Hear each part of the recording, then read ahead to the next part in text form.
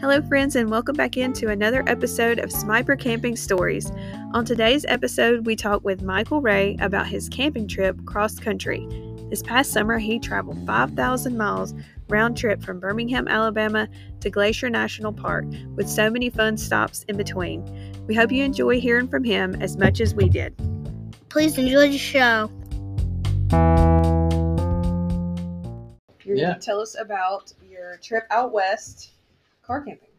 Yeah, so went to Glacier National Park, which is really far away from here. So here we are in Birmingham.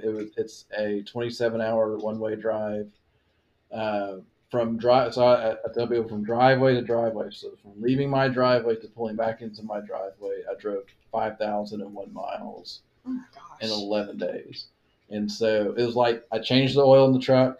I came back, I had to change the oil in the truck. It was that long. Yeah. Of a drive, but it was me and my friend Jordan and his dad, and then he had a coworker we met out there that flew out there.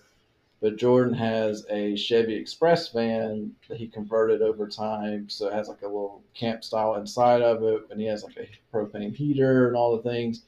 He's like the camping friend, and Okay. and so he always wants us to go out there. And I was like, yeah, I'll go this time, and yeah, that was my first true experience camping in the back of a truck and all that stuff. So yeah. So had he been out west before? Yeah, he had been everywhere but Glacier. So we had met him 5 years ago out at Yellowstone. Like he's a friend from like I was 5 years old here out of Gadsden, and so, but he's been we went out to Yellowstone with him. We flew out there that time and just rented a vehicle and drove the rest of the way. So we had some experience with Yellowstone, but this one was brand new. Like I'm driving the whole thing. And that was, yeah, when you're, I joke, when you're there, when you're driving and you have to fill your truck up 3 times in one day, and you just keep going. Yeah. Yeah, it's a lot sometimes. Yeah. So what were you, like, where was your stops? Like, what was your first stop? How was your, So the what was first, your journey? yeah, so I had to look it up. I had to look back at my photos. So the first stop was in Missouri. It was in Concordia, Missouri, which is like a one red light town. And it just ended up that way because what we would do, so it takes about 3 days of driving to get there. And so the first day we drove 10 or 11 hours and straight. Oh wow! And so We would never make it. No. well, it's one of those we have to reach these destinations or we're never going to make it mentality because we don't want to spend 11 days driving. We want to spend half driving, half enjoying the park. And so the last day driving back was kind of torturous, to be honest. But anyway, so the first stop was Concordia, Missouri. And so when we got there, like at 8 or 9 o'clock that night, we found a restaurant, ate, and then we had to go park somewhere. Because we're car camping. There's no campgrounds nearby. This is just an interstate city. And so we stopped at a Travel America Center gas station thing because they don't care about overnight parking, and parked there. And so I told Jordan, I was like, Jordan, that was the first night, and I was like, I thought I was going to regret everything because like we're getting set up my first night there, and like first time with the tent outside of in my driveway. So I didn't know how it did in rain. Oh, gosh. And so I found out that night, the first night, I was like, I think I made a mistake. And so probably 10:30, we're getting the tent set up, and we're sitting there in the parking lot. We're the only ones there. And I'm like, okay, everything's good. And I'm like, okay, it's going to be great. Check the radar, nothing on the radar. It's not going to rain, it's fine. Radars are pointless out west. And so so like 11:30, I hear thunder. I was like, ah, crap. And then more thunder, and then bottom falls out. And so I'm like, I had the rain fly on. I was like, I think I'll be all right. And so it's bottom falling out. I'm just sitting there because like I'm wide awake, just waiting for something bad to happen. And then I learned my first mistake with that tent. So the way it works, it straps to the truck, and it basically is the top of a tent that sticks to your truck bed. So you sleep in the truck bed, and it goes over your tailgate with it open. So you have I have a 5.5 foot truck. It's a 2005 Tacoma double cab, 5.5 foot bed. Add the tailgate's about 6.5 feet, right? So it's perfect for a single person to lay in with a mattress. Well, the way it goes over the tailgate piece, if you do it wrong, it curves a little bit. So it just pulled water in one little spot, and it was holding it. I was like, well, that's okay. But then the mattress started to touch it, and it just soaked the water right through. And I watched like a third of my mattress just become dark. I was like, oh no, like I'm sleeping on a wet mattress in a minute. So the rain finally stopped, and then I was like, okay, it'll be all right. I'm at a travel center. I'll just throw it in the dryer. It'll be fine. And I start to go to sleep, and then I wake up, and I was like, oh, it's so bright out here. Let's get ready to go. I pull out my phone, and it's at 2:30 a.m. I was like, oh no, it's the street lights. They turned off. And I was like having this moment, like, what time is it? I don't know anymore. And so the first night was super duper rough. I was like, I don't know if I want to do this, Jordan. And it was like, we'll keep going. Like, we'll just keep going. So that first night was pretty brutal. I don't know about you guys, but like, you have those moments, you're like, should I turn back? Yes, for sure. So, Every time. Every time. yeah, right. Really, we do question why we do that, why we go camping a lot. But so that was the first night, and that was rough for sure. Here is, let's see. So that was my setup the first night there. Oh wow. So that kind of That's makes more cool. sense now with the tent. Yeah. But then, so like being a part, I just stuffed all my stuff underneath the truck, that type of thing. But then, like, that's what the mattress looked like. So, like, that was the crap moment. So that's actually like a mattress, not like an air mattress. It's a memory foam 3-inch mattress. Oh yeah, it's gonna stay wet for a while. And it did all right. Like it mostly the cover that got wet. The cover did pretty well, and it completely disassembles. Throw it in the dryer. It dried. It took it like an hour and a half in the dryer, and it was actually good to go. I was pleasantly surprised. But let's see. But like, that's the rain that I was experiencing.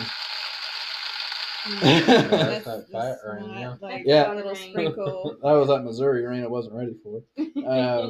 Anyway, and so that was my first night, but it was kind of cool. The next morning, we went to a little coffee shop in the town. It was an old converted Baptist church that had an antique shop inside it that was ran by a couple that were retired. That was fun. So that's really cool in the first night. So it was pretty good. And then after that, lots and lots of driving. And I don't know if anybody's ever been out to Missouri, but it's farmlands forever. Like when you're driving through, I was telling Jordan, I was like, I think this is where we feed America, because it was everywhere, and you could actually see crop dusting planes go over the interstate and flip back up, and Oh wow. and it was just really trippy because watching those planes just dip down probably like 100 feet off the ground and pull right back out, and then flip over the interstate. Yeah. It was really fun just to watch. That's cool. It's different. Pretty flat. So it's a deceiving flat. So it's kind of flat, but you're on a grade the whole way, where you're probably on like a 2 or 3% grade and don't know it. But then you kept seeing, why is my truck keep downshifting? It looks flat. Nope. So, and then the air's getting thinner, so the truck's got to work a little harder. But then once you get to South Dakota, that's when the world changes. And so out in South Dakota, all the landscape changes, not something we're familiar with type stuff. So you have these giant hills that go in and out, and then it becomes there's no gas station for 75 miles, type stuff. And the gas stations out there are Sinclair's, which are the dinosaur gas stations. It is a different world. At the end of the day, from Birmingham out west, is not the same country. It's incredible to watch. But so that was our first night. The next stop was in Badlands National Park, and that is my understanding, the Badlands, like the Bronco edition, Badlands edition. I think that's where it comes from. But it's in Wall, South Dakota. And Wall, South Dakota is kind of known for dinosaurs, like known for all finding dinosaur bones. And there's an actual, I forget the name of it now, but it's a pharmacy, world famous pharmacy, and they have like, you probably pass like 400 billboards to get into it. It's like famous for a 5-cent coffee, famous for this, famous for that. When you get there, it's an indoor Western town. Oh, wow. So, imagine like the Western stores with the flipping open door stuff. It's one giant building, and they're all connected door to door to door. And they have a church inside of it, all this random stuff. I mean, it is bizarre. Like, it's like its own little theme park. Wow. What's it called? So it's in Wall, South Dakota. Let's see if I got a picture of where it was. It was so bizarre. But I have to go look it up later. But like just an example, here's a giant beaver. What's the rabbit with the antlers? I forget what they nicknamed that thing. Jackalopes. Jackalope. Yeah, so I was about So, to like- say antelope. so that's like a 35-foot made out of wood for chainsaws things on the Oh, side of the wow. road, like just random stuff.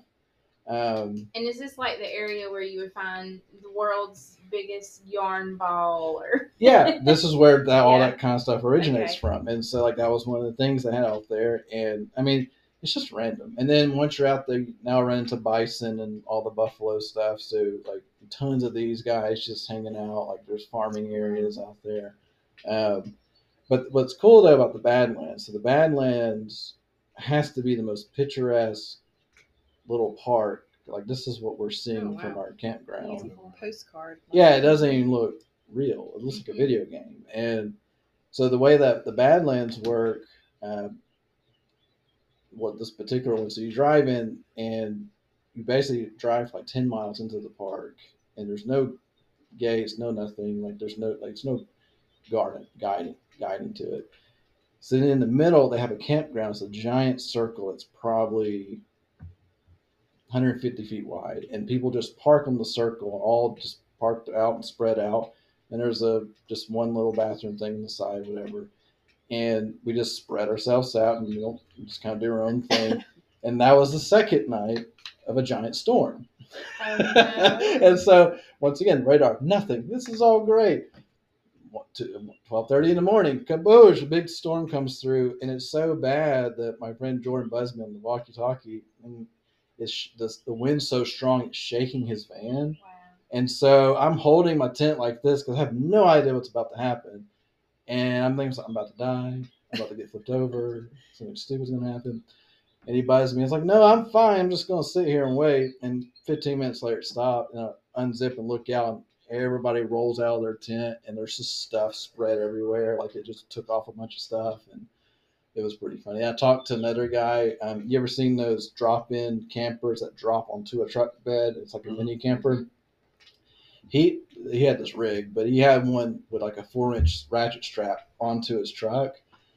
And he's like, yeah, I had to wake up and kind of hold it in place while we were shaking. So, I was like, phew, no thanks.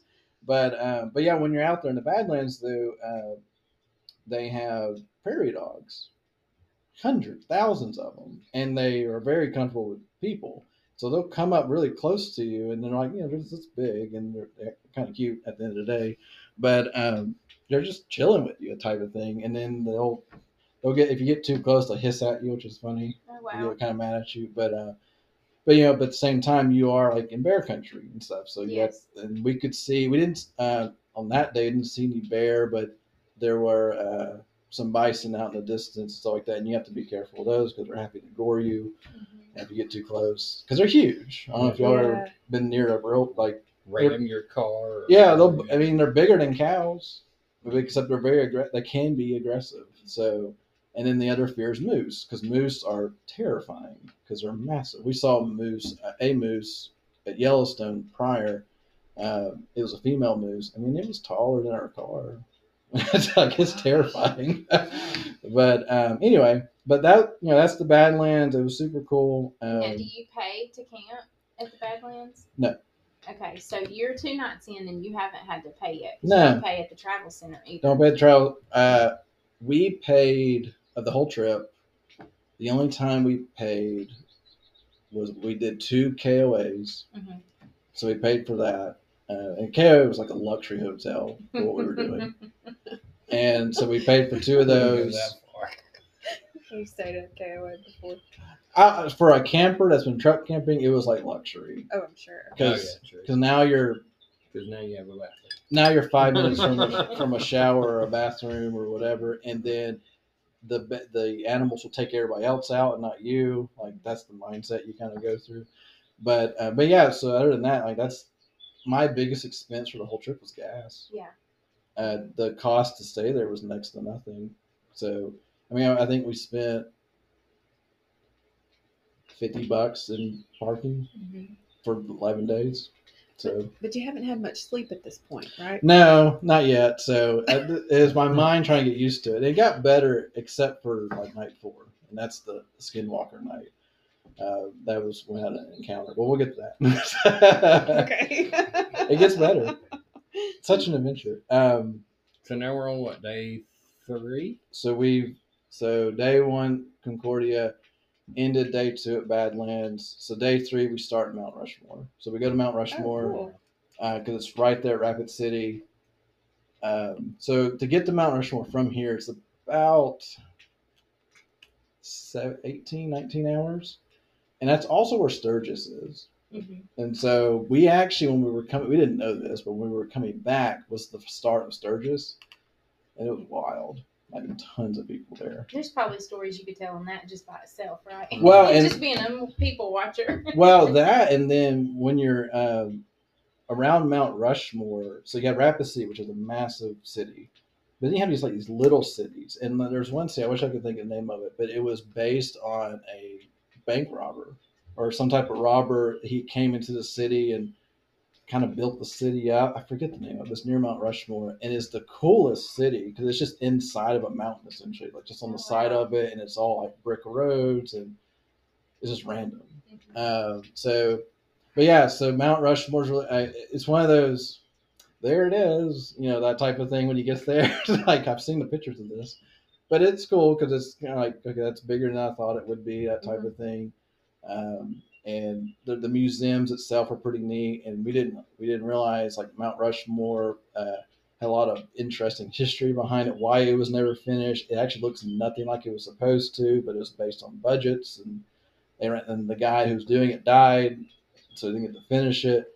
And then there's Crazy Horse out there, which is the Native American Indian, what do you want to call it? Like contribution / memorial / becoming a college. And it's actually a face in the mountain of Crazy Horse, who was part of I think the Civil War negotiation. It's real fascinating. But that Crazy Horse was not, government, no budgeting from the government. It's strictly private donations, and they've been working on it now for like 75 years. And it's huge. So it's wild what's out there. But that's Mount Rushmore area. Have y'all ever been out that part of No. Yeah. So that's pretty cool. So now we've gotten past the no man's land of South Dakota. Now we're getting past Mount Rushmore. Now we're heading toward Bozeman, because Bozeman's where we're meeting. Bozeman, Montana is where we're meeting his friend who flew there. And so the drive from like Mount Rushmore to Bozeman is like 8 hours. So that we were supposed to make it all the way, but we spent, I think, 4 hours at Mount Rushmore, and that was way longer than we were expecting. So it took a lot longer. So then, let me see. Yeah, here's that city with the robber built type of thing. Oh yeah. All that brick. Yeah, it's gorgeous. It's just random too. It looked like a movie set. It was so cool. But anyway, so go there.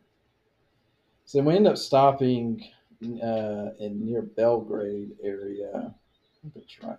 Some random lake area. We just had to find that was right. We paid for that campground. It was like $10 or something, and it was on a lake, and it was nice. It was pleasant. It was pretty, very calm. It was like that was the lake that we had stayed at. And so one really cool thing about out west, so it doesn't get dark till 10:30, and so we're looking for campgrounds at 10 o'clock. Just looking for something. So, which is good and bad. Like it's kind of fun, but you're like, I need to go to sleep at some point. But I would say that was my first good night's sleep. There was no rain. We were in a campground area, so there were other people around, so I felt a hair safer. Right. And it was just kind of secluded, so that was nice. That was the first good night of that trip. But let's see. So we finally start making out to the Bozeman area. So this is the type of scenery you start to see out there, which is super pretty. And now you're getting closer to like the 6,000 or 7,000 foot elevation type stuff. So it's starting to build up. So one of the things that we did for camping wise, we would go to service roads, take a national park service road and just park because they don't care. Technically speaking, national service roads are public land that you can camp on. And so that's what we did that night. So we actually, like, here's us driving up the service road trying to find where we want to go. Mhm. That's a rental Jeep that our friend rented from the airport. It had 15 miles on it. wow. So this is why you don't buy rental cars, right? And then, right? Did you have to get a permit or anything to go? So just free will and go. It's free, whatever you want. Nobody It's just- cares. Okay. I mean, it's a dirt road, so yeah, nobody cared. I mean, at the same time, like they're kind of strict out there for fires and stuff like that. Like they want it to be in a designated spot for fires because we started one, and then we pulled up the regulations, and there was something that listed like you can't run fires right now, so we had to put it out pretty quick just for safety. Right. But the challenge that you run into when you're on a service road, it's narrow. Like yes, 2 cars can go down it, but you don't want to do that. There's no guardrails. It's a drop off. And so we're sitting there, we're trying to find a place. So we pull off to one and we walk it to see, and we're like, that's too narrow. Let's go back. So we start coming back and we see this F-150 just hauling butt up, and he's just gunning it. And there's a dog in the back, like flopping around. I'm like, what are you doing, kid? And he was probably doing 35 or 40, and we're putting around like a 10. So you find Alabama everywhere, right? Everywhere. There's a redneck everywhere. Yeah. And he was definitely local because his tag and everything. He was a local Montana redneck, so it was pretty fantastic. But anyway, and so we find the place, and it's one of those things like you have to kind of check for animals first before you decide to stop there. And it seemed all right, but you never know. But one thing when you're out there, you can see the Milky Way. You can see all this stuff. And so an example of that, so like I had my big camera with me, so like that's the photo I could get with my camera. Wow. Oh my goodness. Oh my goodness. Like you don't expect to really see something like that. That looks like something in a movie or TV show or something. It Yeah. looks- Wow. But you can now with your naked eye, you look at it, it's like, why is it so cloudy up there? It's not. That's actually the stars in the Milky Way. That's not Wow. cloud. And we were actually, so that was the week that they had the northern lights floating through the Yes. western United States. And so we never saw the true like green color and all that, but you could see some light dancing. We couldn't tell what it was, but we assumed that's probably what it was. But yeah, I mean, that's, always when you see the northern lights. yeah, so we didn't get to see the true northern lights, but we could see something reflecting in the sky. But yeah, so like that's that, like that's the really cool part about being out there. But like that was our camp at the service road that night. Wow. So So cool. yeah, And that's just y'all out there. That's nobody else. Nobody. else around. nobody is not a soul, And it's free. and it's free, and nobody that's nobody what- bothers you. It's so neat about all this is like if you, I don't know, try to do that in like state parks or something, you'd be racking up a lot of money. 'Cause Well, and that was like my friend Jordan's view on it. He's like, as long as it's public land and it's a national park, they don't really care. Like in the national park world, like they have designated campgrounds that get pretty expensive, but you go to service roads, as long as you don't see a sign that says no overnight camping, they do not care. wow. So, and it's true. Like we never actually had an issue with anybody. And then a lot of the campgrounds from some of the parks were just no fees, honor system. So it's just different out there because when it's crowded, it's still not that crowded Mhm. because it's so big. It's fast, yeah. Because I mean, there are times where you just didn't see anybody for quite a while, which is sometimes nerve wracking because you're like, I'm the only option for this animal. I'm on the menu. Yeah, I am the menu right this second. That's Let's so funny. see. So then, yeah. So we stayed. So Jordan wanted to make sure like we had like a semi rest day, so we went to Sulphur Hot Springs, Oh, cool. which is kind of like I thought it was going to be like the jagged rock you kind of tiptoe into. So this one was a hot springs resort pool. So they had giant copper pipes that pumped in the hot springs, and so it's it looks like, it's like that's the resort thing that we stayed at for just the hot spring stuff. Oh, wow.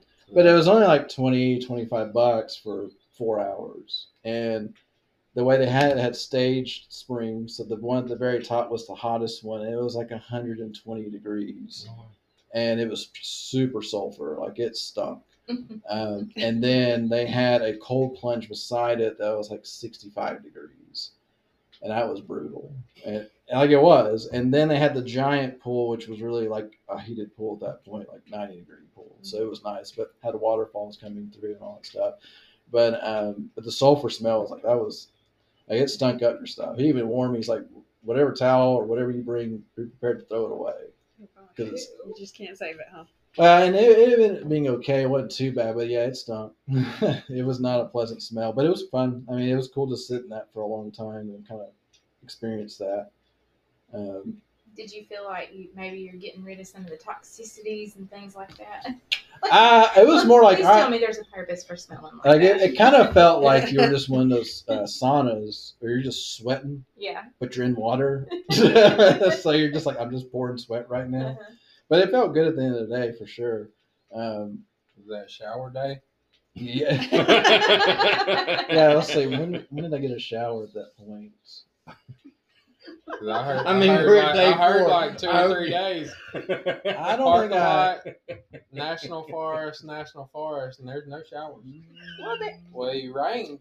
It rained. When did I get a shower? So I did. But I mean, that's So a I did get a long shower there. I think that was our first shower. So I got a shower there because you stunk and you had to get that off of you. But that's the other thing. Once you're out west, you don't sweat at all.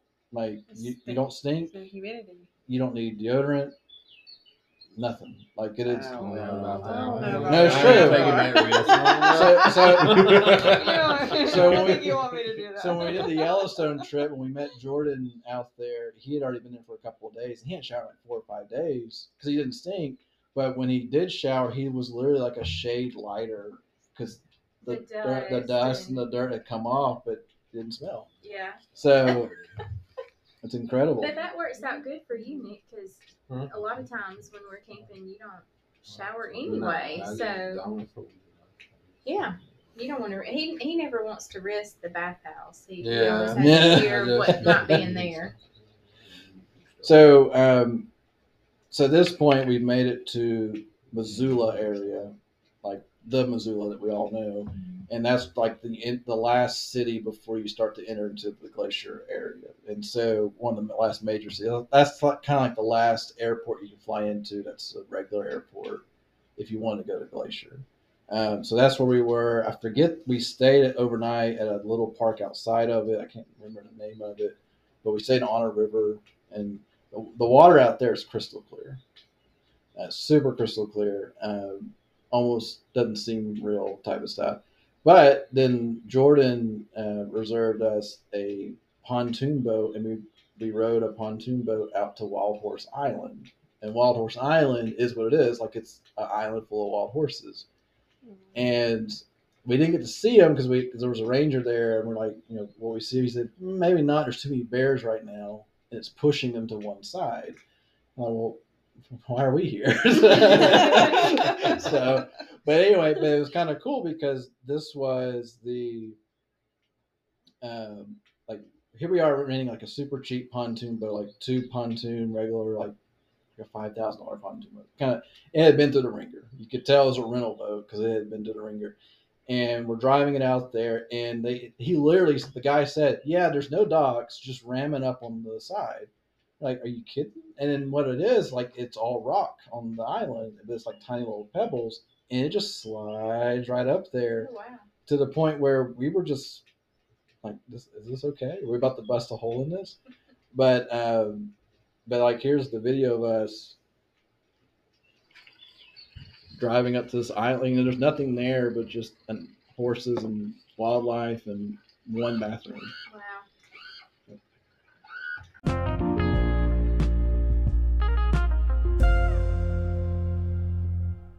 Put that on Facebook. We're good. Yeah, so we're in about to hit Wild Horse Island. We're on the pontoon, but here it's us actually going straight onto the rocks.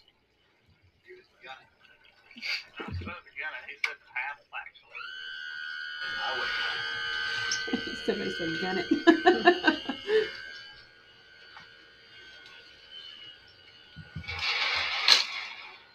Oh, that sounds horrifying. Yeah.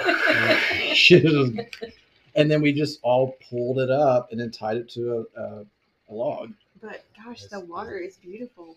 Oh yeah. Like just No Yep. trash. no trash. Yeah. and- right. But once you're there, so Wild Horse Island, like that's kind of like what it looks like going up to Oh it. my goodness. It looks like that boat is just floating. So, and there's a story behind that too. So they had warned us it was getting kind of windy, and it ended up messing with us later. So here we are, just walking the island, and so you're kind of by yourself essentially. But so something that's really cool out there is called Fruity Pebble rocks, and so all the rocks there are colored, and so. And on TikTok and stuff, there's like, oh, don't mess with the rocks, they're all colored. No, they're everywhere. They're so everywhere that's in the pavement. So when you look at the asphalt, it has colored rocks in it because it's the local Rock the Crush. But to show you what it looks like, it's like that's the color of the rocks everywhere. Huh. And then like that's what you see. And more. That's cool. That is so cool. Let's Sounds see. like a fish tank. Yeah. So you can just kind of, Yeah. Pebbles at the does. bottom of the fish tank. That's awesome. and they actually kind of change when they dry out. So they're like a little bit of a different style when they're dry compared when they're wet. So it's just wild. Anyway, so we're at so we finished up that. The only wild animals we saw at Wild Horse were deer, which was kind of annoying. It's like I get these all the time at home. I don't really care, Yeah. but it was still cool. Plenty of those around. But when we're starting to leave, they said, "Hey, the wind's picked up. You can't make it back. You got to follow us and go an opposite route." So, and we're like, "Yeah, are you sure about that?" And like, no, we got out there and we're just doing this, not going anywhere. Like throttles on, we're just kind of doing this because the wind picked up so bad. We're chasing another pontoon because he was leading us away, but you can kind of see how much Oh my word. we're just So going. now you're in the bay. Yeah. If you get seasick, that's going to be. Yeah, did you have Dramamine on you? Right. I thought it was fun, but anyway, so we had to like go off to the side, and they picked us up in the truck, and but it was fun to talk to one of the guys because now you're out so far out west, now you're dealing with Idaho people a little bit, and so one of the kids, he's probably 20 or 22, he was like, it was a summer job to do the boat thing, and so what do you do when you go back home? He's like, well, my parents are Idaho potato farmers. I was like, that's the most classic thing I ever heard.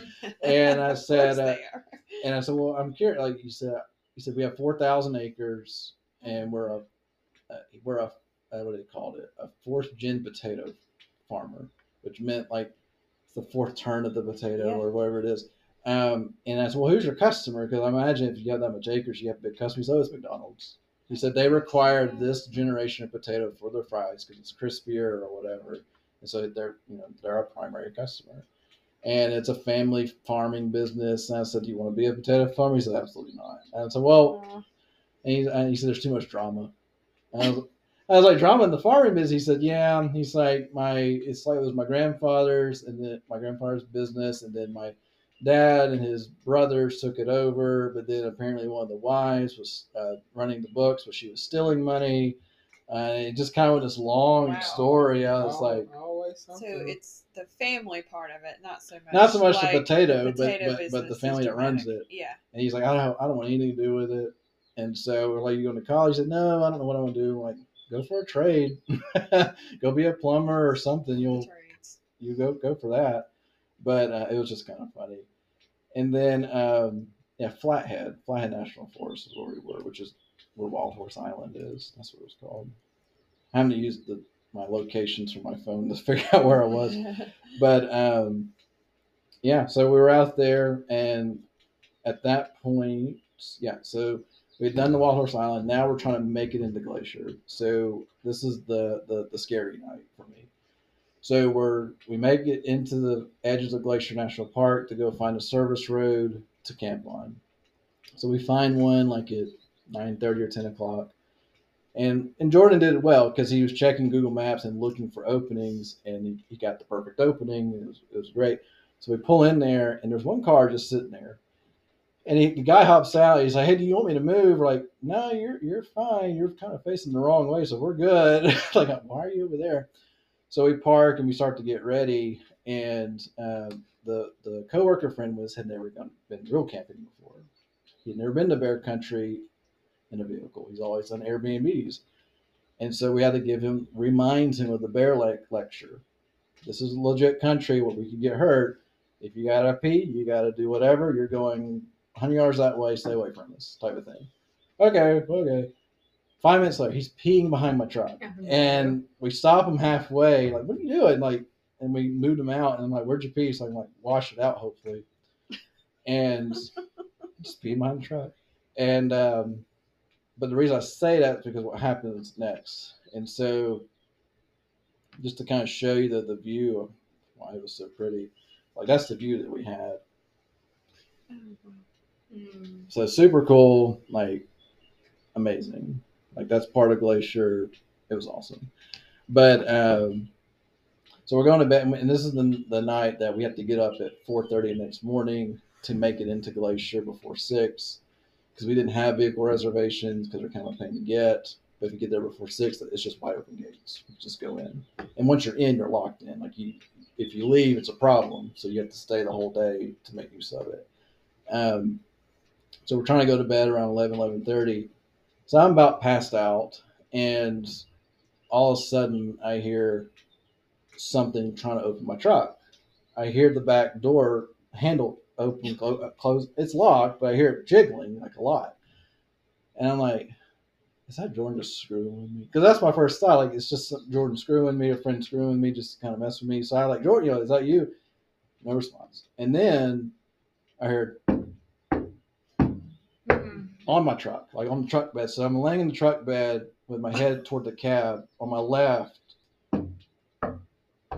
like that. And so I'm like, oh crap. Like, what is this? So I start hammering back with my hand to see if it would go away. And it did it again. And I was like, oh my God, I'm about to die. What else can you do? Yeah. We had a similar experience. Yeah, so and so now I'm like, I gotta scare this thing. I don't know what, because it's pitch black. There's no light out there. So I start hitting the lock button, let my lights flash, and it kind of disappeared. And I heard it walk away. And I hear it walk to the other vehicle and tap on it. And here it goes to the other vehicle and tap on it. And then it kind of disappeared. And I was like, maybe it's gone. I'm not going to sleep. So here we go. And granted, I do have a gun with me. It's the handgun that has the shotgun shells in it. The judge. I had a judge with me. So if it was a large animal, I'd probably be okay. So that happens, and then hour later, because I'm not sleeping at this point, so an hour later, I hear it come back, and I hear it.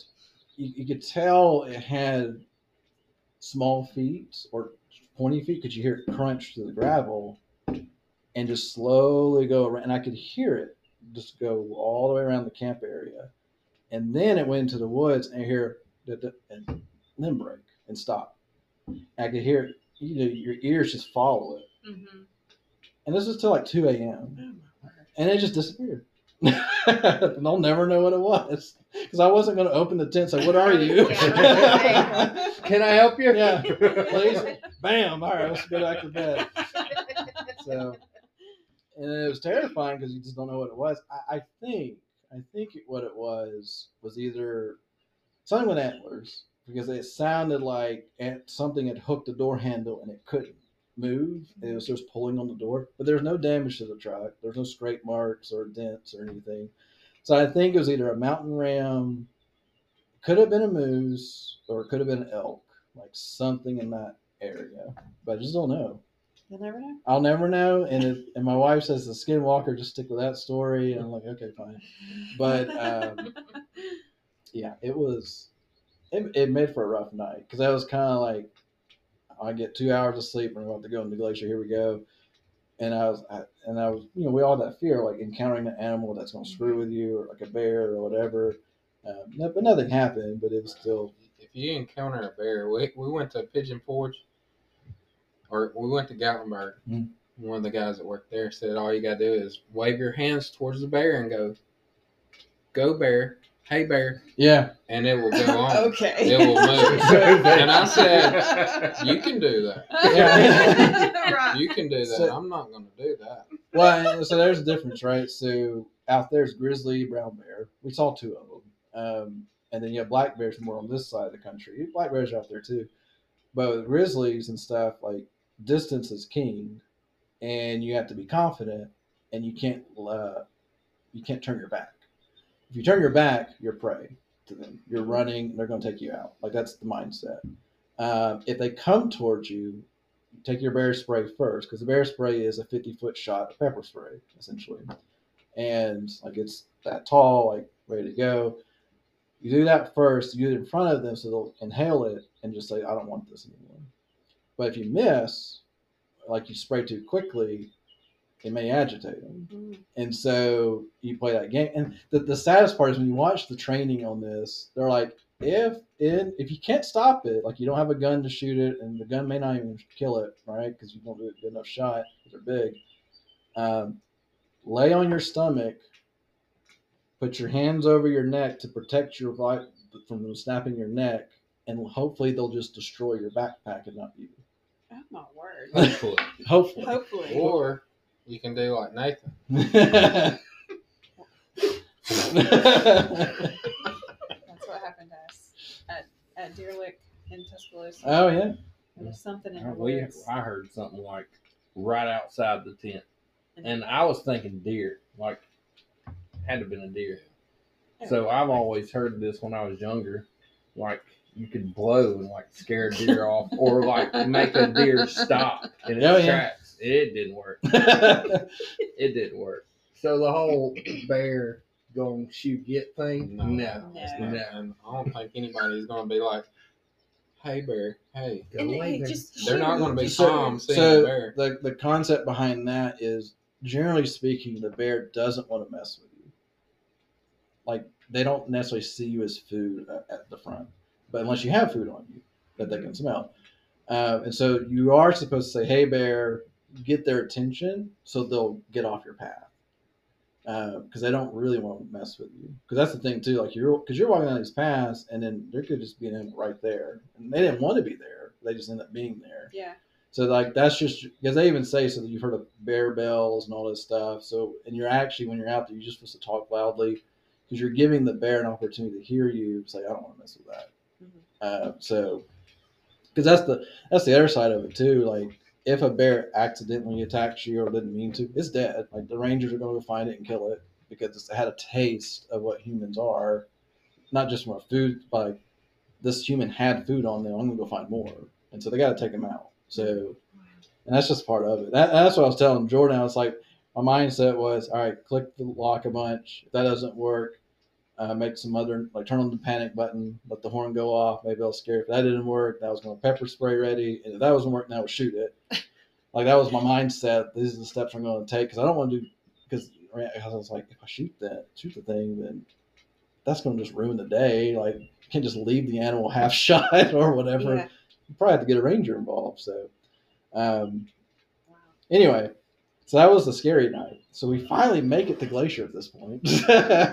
All this adventure just to get to the park. But inside of Glacier, it's a different world. Like even the one of the main hotels there, like that's just the lobby getting in there. Like a resort type. It is, but it's government based, like the government based resorts. So it's just giant wood, everything, super cool.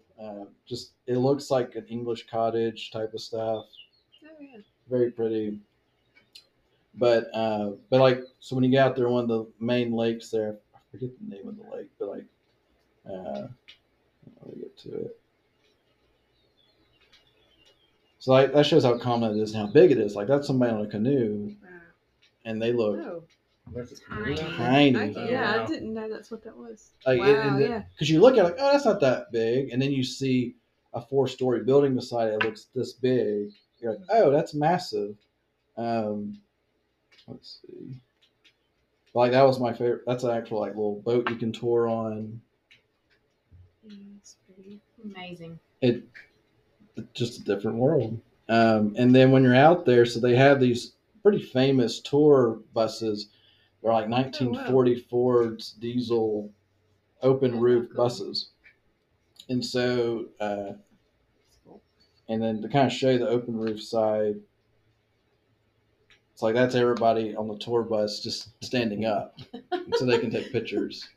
How fun. But yeah, it's like that's the world that you see out there. But then, yeah, like that's how clear the water is everywhere you go. You can see how all the ice sheds off that hill. Yeah, and you can see because there's still snow and ice at the top. Yeah, and you can literally watch it flowing down from the heat.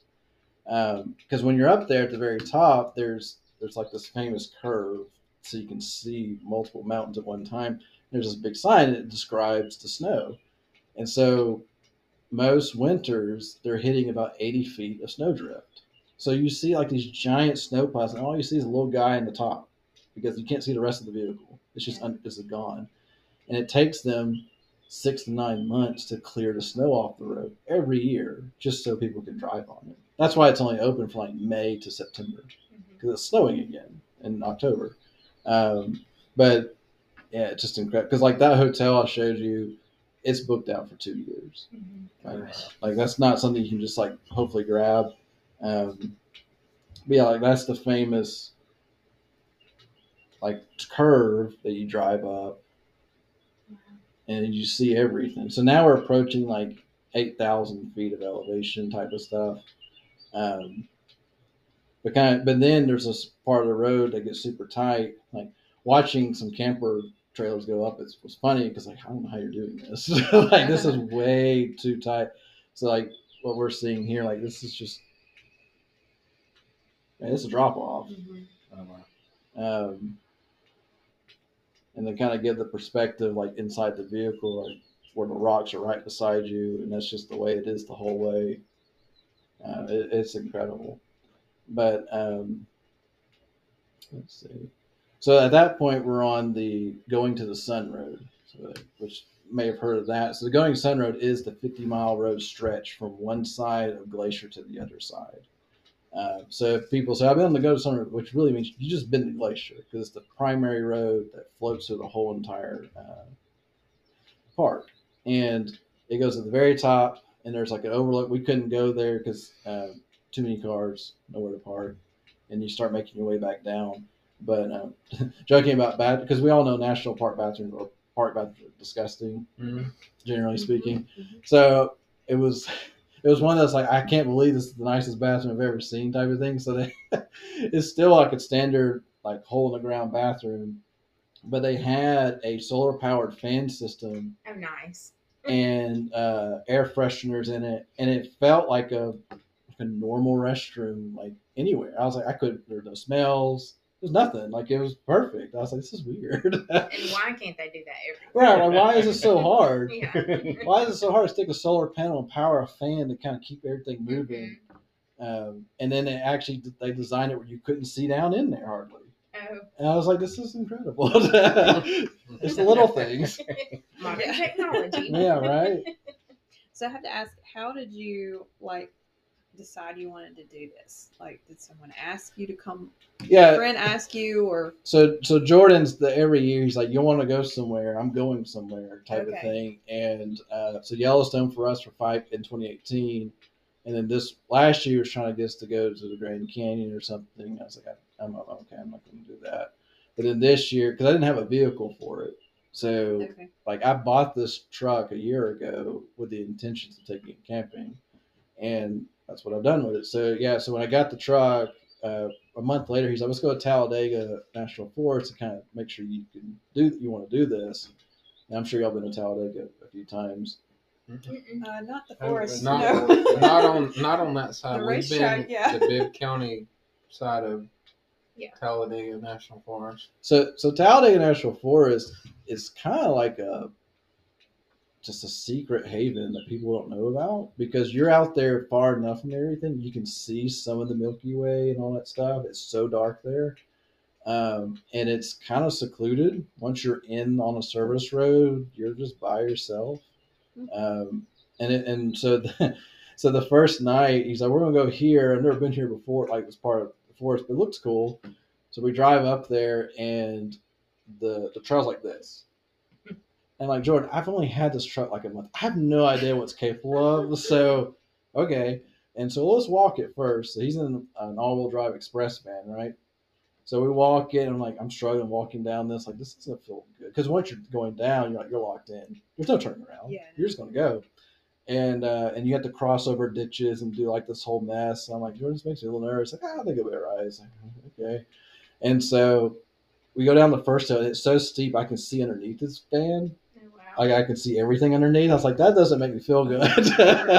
And so I go down the hill, and I'm standing on my brakes at this point. Like, it's in low, 4 low, all the low. And I'm standing on my brake, like standing up, trying to, I don't want to go anywhere. And it's just making its way down. And it made it. Like, props to Tacoma. It does its thing and just makes it. But yeah, I go down there, and we were camping on a river that was part of a waterfall. We're just by ourselves. So, I mean, it's super cool out there. I recommend you guys check that out. Yeah, we'll have to check that out. Well, we're more of a urban camper. Yeah. we're not. Yeah, I do like power and water. Well, and I think they have a full blown backcountry type. They do have full blown campgrounds there, but yeah, it's really nice. And I see a lot of people out there with like ATVs and side by sides, just cruising the trails, cruising the roads. Honestly, so it's super cool. Like, really recommend it for being an hour away. Yeah. But anyway, but yeah, so he's the instigator of all this, because I was like, I don't know what I'm doing. I'm just going to do whatever Jordan says. And but he had done it enough where he kind of knew what we needed to do. But there were a couple of nights where, like, we don't know where we're staying. There was one night when we were at Big Sky, Montana, on the way out near Yellowstone. We had eaten somewhere, and we're like, we don't know where to go, because it just finished raining. And so we asked a local guy. He said, yeah, you should probably go down there. And like, okay, so we go down there, and that was the last true park camp night. And I've never seen so many bear warning signs in my life. Mm-hmm. And so like, we're pulling up, and Jordan's like, you think you'll be all right? I was like, just back your van a little closer to me. Yeah. And so they kind of boxed me in, because they're in a vehicle, I'm not. And so they boxed me in as like a precaution, which I don't know if they would have done anything. And but it was really cool, because out west, tons of horses. And so I'm at like 4 a.m, I hear a bunch of running, and I look out, and there's like 100 horses around us. Cool. And there are 2 cowgirls, and they're pushing them along the trail or whatever. It was super cool just to see it. It was cool to see real cowgirls, like, doing their whistles and everything.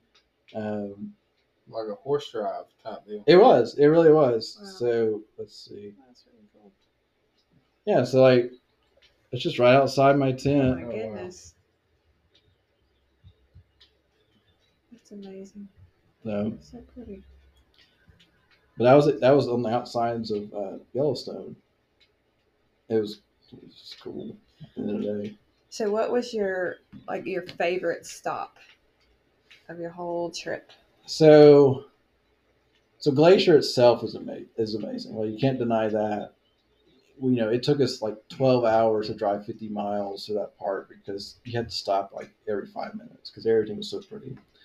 But the biggest surprise, and like, I want to go back, is the Badlands, because we only touched like a tenth of it. And it was so gorgeous, and there were so many layers to it. Like, we want to go back to it. And it's not as far. It's like 17, 18-hour drive. Mm-hmm. No, not almost 30. That's far. But that, like, love Glacier. And I always tell people, because a lot of people know Yellowstone, like, gotta go to Yellowstone. And I'll say Yellowstone is very entertaining, because there's layers to Yellowstone. Like, you can stay there a week and not do everything. Glacier is very just awe-inspiring. You see it, you're like, I don't think this is real, because the way it looks. Yeah. So if you're looking for the nice beauty, Glacier all day long. I absolutely loved it. But Yellowstone, it's just the cool part. But yeah, that's how I would view it. Like, would I go back? Yeah, absolutely. It probably not drive that much in those days because that's a lot of driving. The last night we drove from where was it? Anyway, we drove like 14 hours on the last day to get home because that was 14 hours of us actually driving. Like Google Maps says it was 12 hours or whatever, or 11 hours. But we stopped at Lambert's in Missouri, which I didn't know there was a Lambert's in Missouri. So I mean, you have to have your rolls thrown out. I know, right? Like when I saw, I was like, Jordan, we gotta stop there because this is random. But it's like it's that moment where you stop at Lambert's at like 3 o'clock and it was Sunday, so it's slammed. So it took us like an hour and a half, 2 hours to eat, which was fine. We were happy just to not drive. And when you get in your car, it says you're now 8 hours away from home, and we're going to make it. So I got home at like 12:30 in the morning. And there were a couple of moments I was like, I shouldn't be driving right now. I was going to say, did you just hopefully you had a few days rest before you actually went back to work? And one day, yeah. One day, oh gosh, because it just doesn't sound like you rested too well. And doing all that driving too, because driving just makes you so tired. It does, and it's one of those because we drove in one day like 700 miles, or no, it's probably more than that. 900 miles in one day, and it's like I don't know how truckers do it. Like, yeah, I don't understand how they do it. No. But yeah, it's just one of those there's because we would do basically fill up driving. So like my truck can technically do like 350-ish miles. But I'm not risking that out west. So it was like at 275, 280, it's like let's go get gas. So we would fill up and drive until empty and fill up. Oh gosh. and it was a lot. Yeah, when you're just sitting there going and you're like, well, I'm going to spend 10 minutes not sitting and get back to the truck, and here we go. Yeah. So we do talk a lot about food on this podcast. So I'd have to ask you, what was your best meal? Ooh. Had a lot of elk burgers. Oh. So elk burgers are very popular out there. How does that taste? And, it's like It's like eating deer meat? Kind of. Okay. Kind of. A little different, but it's a little gamier, I would say, a little bit, and it looks a little different. But at the end of the day, if you hand me a hamburger and an elk burger, it'd take me a minute to figure out which one was which because it's similar enough. But they promote that a ton out there. Beyond that, though, food-wise, I mean, it's all okay food. I mean, at the end of the day, Birmingham food or Southern food's pretty darn good. Yeah. And when you go out west, it's not as great in a lot of ways. I'm sure there's plenty of restaurants that we could have eaten out, but we weren't trying to go for nice meals most of the time. There was a really cool breakfast place in Missoula. Actually, there were two cool places. One in Missoula, they're famous for their it's not a blueberry syrup, but it's their I'll think about it in a second. Anyway, amazing pancakes, stuff like that, and it's the most Western diner thing you've ever seen. Oh, that's right. So Elk Sausage is where it's at. Okay. Elk Sausage is like Conecuh sausage, but better. Oh, wow. No way. Yeah. Oh, wow. Gotta have me some elk sausage. Really, because we were trying it. Love that. When are we going, Nathan? Right? No, for real, because when we got it, I was like, Jordan, this is like Conecuh. And then you try it, like, oh, this is better than Conecuh. No way. Wow. It really was. Like 100% elk sausage.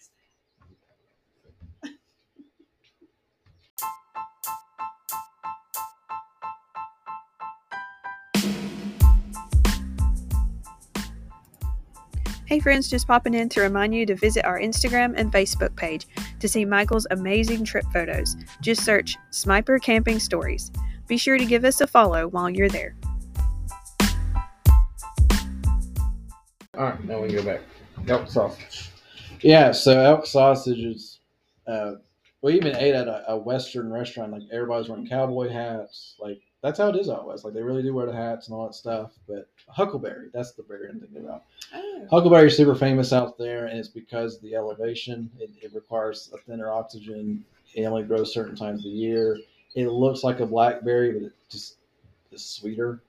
But they're known for huckleberry syrup, huckleberry this, like huckleberry ice cream. Like the guy that went with us, the coworker guy, he was like, I gotta have everything huckleberry. So every time we stopped, he had huckleberry something, and it was kind of funny because it was all purple. Uh-huh. So he's just like one thing after another. We even joked. I think he had ice cream twice in a row. He got one, he came went back. So I'm gonna get this one now. I was like, what are you doing? It was funny, but anyway, but yeah, the elk sausage is where it's at. I'm sure you could order some and have it shipped here. Yeah, Amazon's got everything. Right? I mean, it'll show up on a Prime package. But yeah, it was one of my favorite foods for sure out there. Well, from what I understand, out west is known more for their meats than the vegetables. Like we have our southern veggies that we love and squash and all that kind of thing, and out there they're more known for their meats and like the bison burger type stuff. So because bison out there are like cows, like they're everywhere. Like it feels like, oh, I found buffalo or bison roaming everywhere. Yeah. Like it's hard not to find them. Type Right. They farm them. So and I was looking it up. Like I think it's the cost now. If you want to buy bison like at a grocery store, it's expensive. Like I think it was like $12 or $15 a pound. Oh, wow. It's not cheap because I was going to try to buy some and try it while we were out there, and I was like, I'm not paying that much for meat. They're going to cook on a little Coleman grill. Right, Like, right. I'm not going to waste that. So what's your favorite thing that you cooked while you were out there? Oh my goodness. So we brought one of those Coleman road trip grills. So I got one a long time ago. My wife gave me one. Never really used it until this type of trip, and so we used it quite a bit while we were out there. But actual meals cooked, we cooked mostly. There was a steak that we had cooked that was pretty good. I'm trying to think what kind it was, but most of the time it was kind of campy food. We didn't try anything fancy. Now my friend Jordan, he had a deep freeze solar freezer.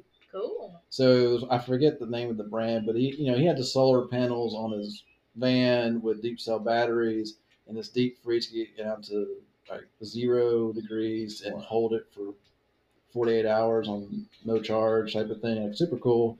So we would fill it up with different things and cook out of it. But overall, like most of our cooking was breakfast oriented as much as we could, or just quick meals. And then at night we would try to find some restaurant nearby or cook hamburgers or something simple. Nothing too fancy, but yeah, because at the end of the day we're just sitting there just trying to enjoy the scenery as much as we can. Well, yeah, you've drove that far and went through a few nights of torture. You've got to see the layout of the land, right? Yeah, you really do. Cooking your gourmet dinner on those nights. I get that. Yeah. And y'all were joking about the showers earlier. So I don't know if you ever done a shower at the what's the travel Loves. Oh yeah. Those showers are legit. Like, yeah, they really are. Like I'd never done that, but like for $8, I get a nice shower and be left alone for like 30 minutes. They're not $8 here. They're $8 out west. Yeah, they're a little bit more pricey here. Yeah. But yeah, so I think of the 11 days, I think I had 3 showers. Or maybe 4, but 3 or 4. So. That ain't bad. Ain't bad. No. But yeah, and on the way back, we have you ever seen the movie Close Encounters? I'm not sure. It's kind of an older movie, but this is what it was used in the movie. Beautiful. And so that's out. That looks like it belongs in Jurassic Park. It does. Yeah. So it's called Devil's Tower, and it's a national museum or monument park thing. There's KOA right outside of it, and so like they literally play Close Encounters every night on a projector screen with that in the background. Oh, how funny. Because that was it's the alien thing. So the Devil's Tower, you look it up and it's basically a underground volcano thing that the ground slowly eroded. So like that's actually like magma stuff that created some cuts in it. I don't know, it's really weird, but when you get up to it, it's just it does look strange. And you can do like helicopter tours to get on top of it and stuff, and they allow you to like climb it if you have the right gear. It's crazy, but yeah, it's different out because when you're sitting there at the KOA and you see that thing in the background, Yeah, just out of nowhere. you're just sitting there. So, but yeah. Oh, and this is a side note thing. So I have a 4-year-old, and she has, of course, a ton of animals, little stuffed animals, and one was a little green lizard, and she lost it. We don't know where it went at the end of the day. So she had another little thing called a little frog, a little beanie baby frog called Froggy. And so we're going to take, because I was going to take the lizard with me and take pictures with it, but we had to turn into, I'm taking Froggy with me to go find the lizard. And so, like, everywhere I stopped, I would take a picture of Froggy everywhere. And so, like, I have it, like, 50 pictures of Froggy traveling with me. How fun. And so that's what we did. So my wife ordered a new lizard, and then I just grabbed it on the way walking in. I was trying to get to an Amazon locker nearby when I was traveling, but this didn't work out. And so when I brought him back, he had all the spots back. So, see, we found lizard. He was just on vacation. He needed a break. He grew his spots back. I love that. So, but yeah. But it was a good trip, though. Absolutely loved it. Some of the random stuff out there. So there was like a giant scrap yard that they had turned into giant animals things. And, oh, wow. And so it's just random stuff. But then, like, people are just probably really bored out there in the West sometimes and come up with all kinds of things to do. And then Crazy Horse, so that's the start of Crazy Horse that I mentioned near Mount Rushmore. So when you zoom in, you can see, like, oh, wow. And so what it's supposed to become is this. Wow. And so that's another thing, too. So if you see right here, it has that etching. Mm-hmm. So Mount Rushmore is supposed to have that. So Mount Rushmore is supposed to have a giant tablet etched in the story, because their concept was we want the world to always know what happened here, and if we etch it into granite, it won't go anywhere. So but it never got to it because the costs were so high, and then the guy died. But they're taking that same concept to this Crazy Horse to tell the story. That's to tell amazing. The story forever. Is the mindset. Wow. So we're not used to doing like long, like driving for hours to go camp like you do. Are there any like tips, tricks, or just things that you do that somebody else might not know to do? Like we do crazy things like me and Stephanie, which would have helped you out. Me and Stephanie wrap our tent in a tarp. Yeah. That would have been nice the first 2 nights. We call it the burrito tent. The burrito tent, yeah. That makes total sense. It's a real heavy duty tarp. Yeah, and they're cheap, and they because rain stake them down. Aren't made out of anything really, and they leak even though they say they don't. Yeah, they do. And I would say so. Of all the rain we had, I think I only had a little bit come through the rain fly that actually dripped on me. So it did okay. But tips and tricks on doing all that travel. One is take time to prepare. Don't just, because what I did, because when I figured out, okay, this is going to happen, I'm actually going to do this. For about 3 months, I would buy, because this is like my first like true long-term trip. I would buy things that I would think would make sense to take on a trip and just kind of slowly build it. And the best things I bought were these Plano utility boxes. They're like 5 foot long, like they're really designed to hold guns and ammo or whatever, but they're like $20 or $30 at Academy. And so, and buy different colors. So if you buy the same color, you get really frustrated because I don't know what's in that one until I open it. I'm like, oh, that's the wrong one. So buy different colors. So I had 2 of them. I had a brown one and a black one. And the idea was the black one had all my camping stuff. The brown one had all my food. And so it would make it super easy when I'm pulling, because every night I had to pull everything out of the truck bed. The two boxes, the camping, the grill, the chair, the wood, every night. So like to get ready for camp would take 20 to 30 minutes, because the tent would take 10 to 15 minutes. And there was one night I was too tired, and I was like, why is this not working? For the love, please. And we're all like staring at it. I don't know what's wrong with it. And I had tightened something too early. And so it's like making it too tight. So having those 2 boxes were super helpful. And inside of the food box, any of the food I had in smelly bags, and so smelly bags lock out the smell really well. Okay. And so you really want that out west, just because you just want to prevent any smells. And then the next layer was, so when I pull everything out, I would then slide everything to the truck, inside the truck cab. So 1, it's out of the way, and 2, it's sealed up. Because they'll tell you if you have food, it has to be in a trunk, it has to be wrapped up, because they're trying to eliminate smells. And I'd also carry like odor-free deodorant, all the different stuff. Like, you don't really want lotions out there and things like that. I had the Odor X shampoo, so there's no smelling on the shampoo. Like, all the little things, like, doesn't matter. It could, because your goal is just to prevent animals finding you at the end of the day. And so we had no issues other than the skinwalker, which I'm pretty sure is because the guy peed behind my truck. I'm confident that's what drove that, because no other night had an issue. Beyond that, though, it's also some cool tricks that Jordan taught me. So, one, buy your fire logs. Don't waste your time. I'll go find some in the woods. Out west, it's kind of hard. Like, it's a little harder, and it's just inconvenient. And then the other trick is, don't buy starter logs. Buy self-igniting charcoal. Pay $5, Yeah. 1 match. It's designed to cook food with, so it's safe enough, and it will just burn up the wood, and it leaves a nice little ash pile, so there's no issues of throwing it away.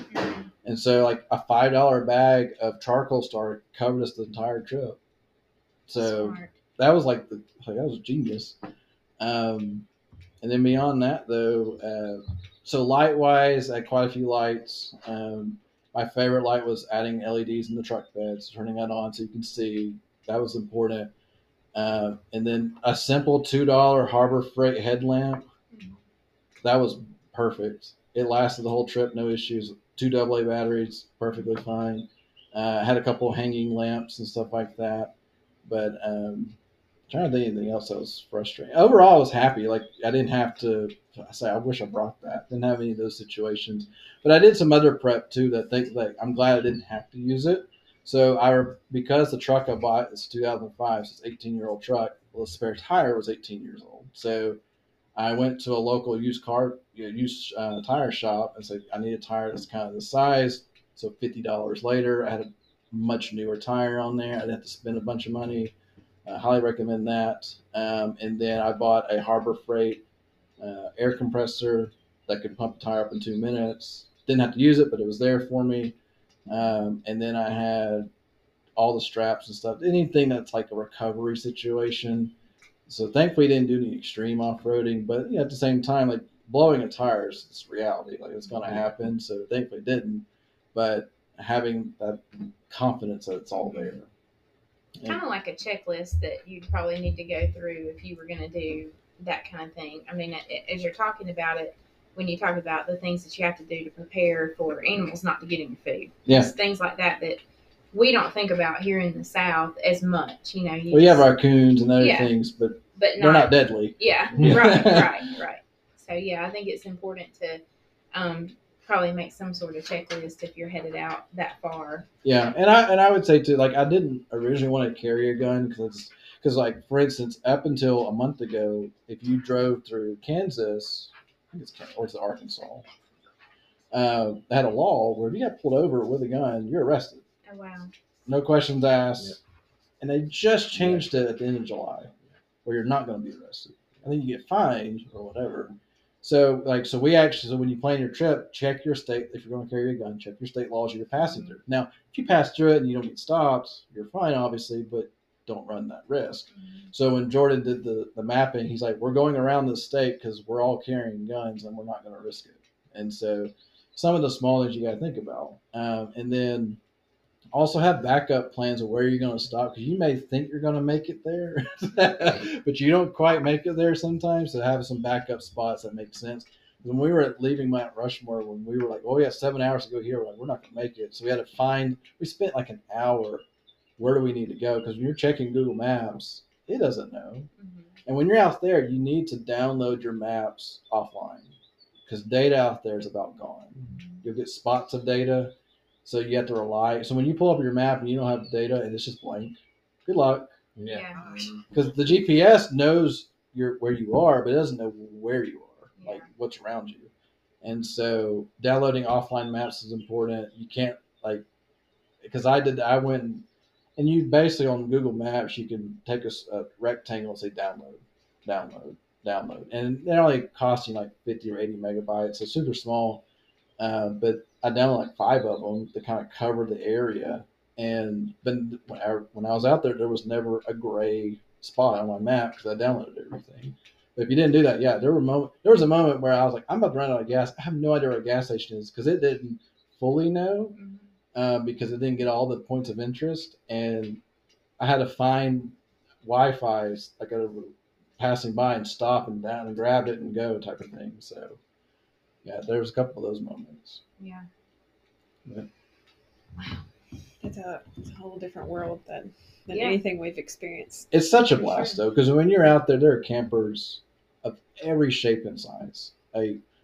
If you're like curious, I wonder what that's like. They're out there. Tons of the Mercedes vans out there.